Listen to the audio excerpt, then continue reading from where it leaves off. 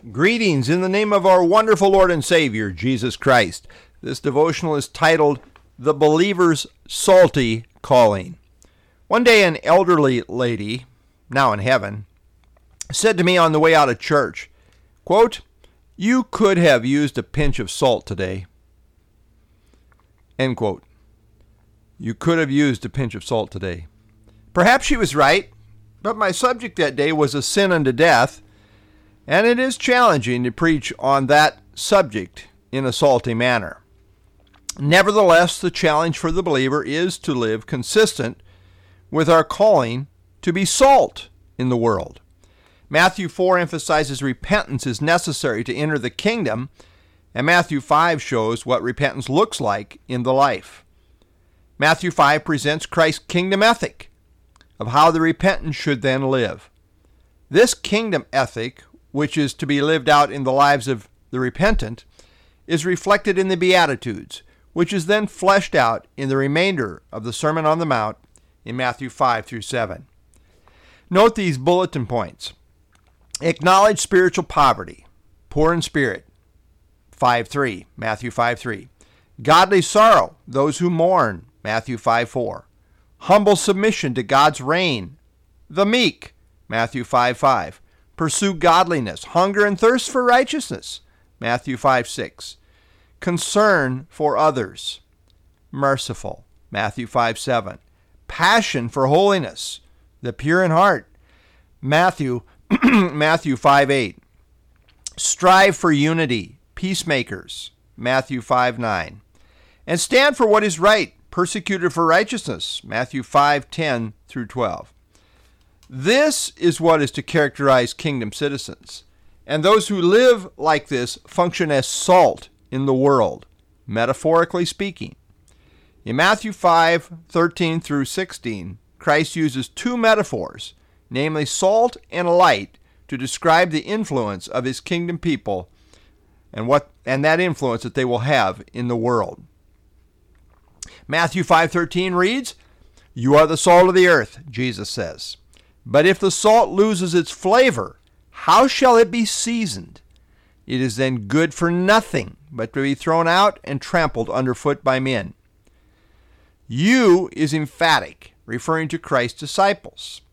It is Christ's people themselves who are the salt of the earth. They function as salt when they live out the Beatitudes. That's the context. He's just stated the Beatitudes. The power of the kingdom citizen is seen in their metaphorical influence of being salt. No, Christ does not say his disciples should become salt, but rather, as repenters, this is what they already are. It is expected that true disciples will live out the Beatitudes to one degree or another, and as such they are the salt of the earth. Salt in the ancient world served a number of constructive purposes in relation to food. It added flavor, and it served as a preservative. As the salt of the earth, Christ's disciples bring seasoning to an otherwise tasteless world. They make life palatable. It is believers who bring a special kind of grace and pleasantness to a world full of unattractiveness, spiritually speaking. However, salt in the time of Jesus was mainly used as a preservative, and many commentators feel this is perhaps the main emphasis here. Rubbed into meat, salt would slow the decay. God's people serve as a preserving agent in the context of a perverse and corrupt world. If you think things are bad now, just remove God's people from the equation and things deteriorate very quickly into utter disaster. 2 Thessalonians 2:6 speaks of the restrainer, which is even now restraining the Antichrist from coming into position. I take it this restrainer is the Holy Spirit working through the church. When this restraining influence is removed, all hell will break loose on planet Earth. Book of Revelation. God's kingdom citizens slow the process of society's decay and corruption. We don't stop it. But through the Holy Spirit, we serve as a restraining, preserving influence. It's not politics, social reform, or legislation that is the salt. Rather, it's God's people themselves. Christ then went on to address the condition when the salt loses its flavor. Technically, pure salt cannot lose its flavor. But this is the point.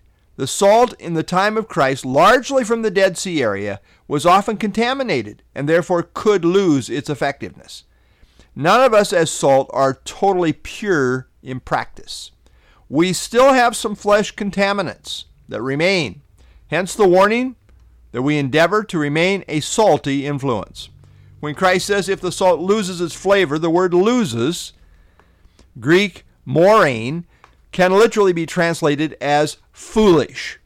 So this could be translated if the salt be made foolish.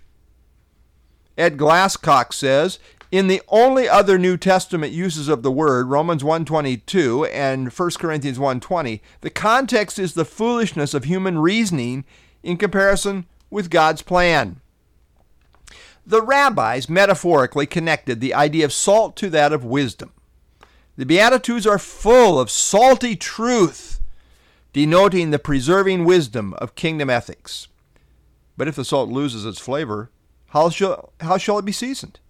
It isn't good for nothing, but to be thrown out and trampled underfoot by men. Salt that lost its flavor was good for nothing relative to food, and was therefore thrown out on pathways to harden it as a walkway.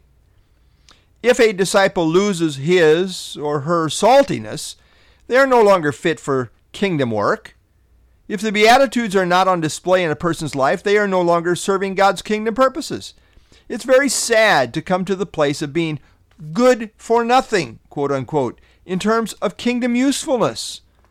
There's a warning here. It can happen. Ed Glasscock again says, this was not a threat of losing one's salvation, but of being useless and cast aside in the ministry of Jesus Christ.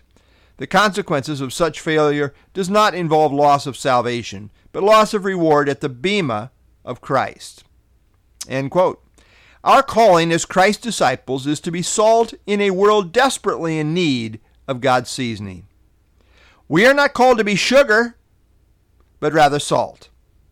May our salty influence for God's truth continually be on display to the glory of God.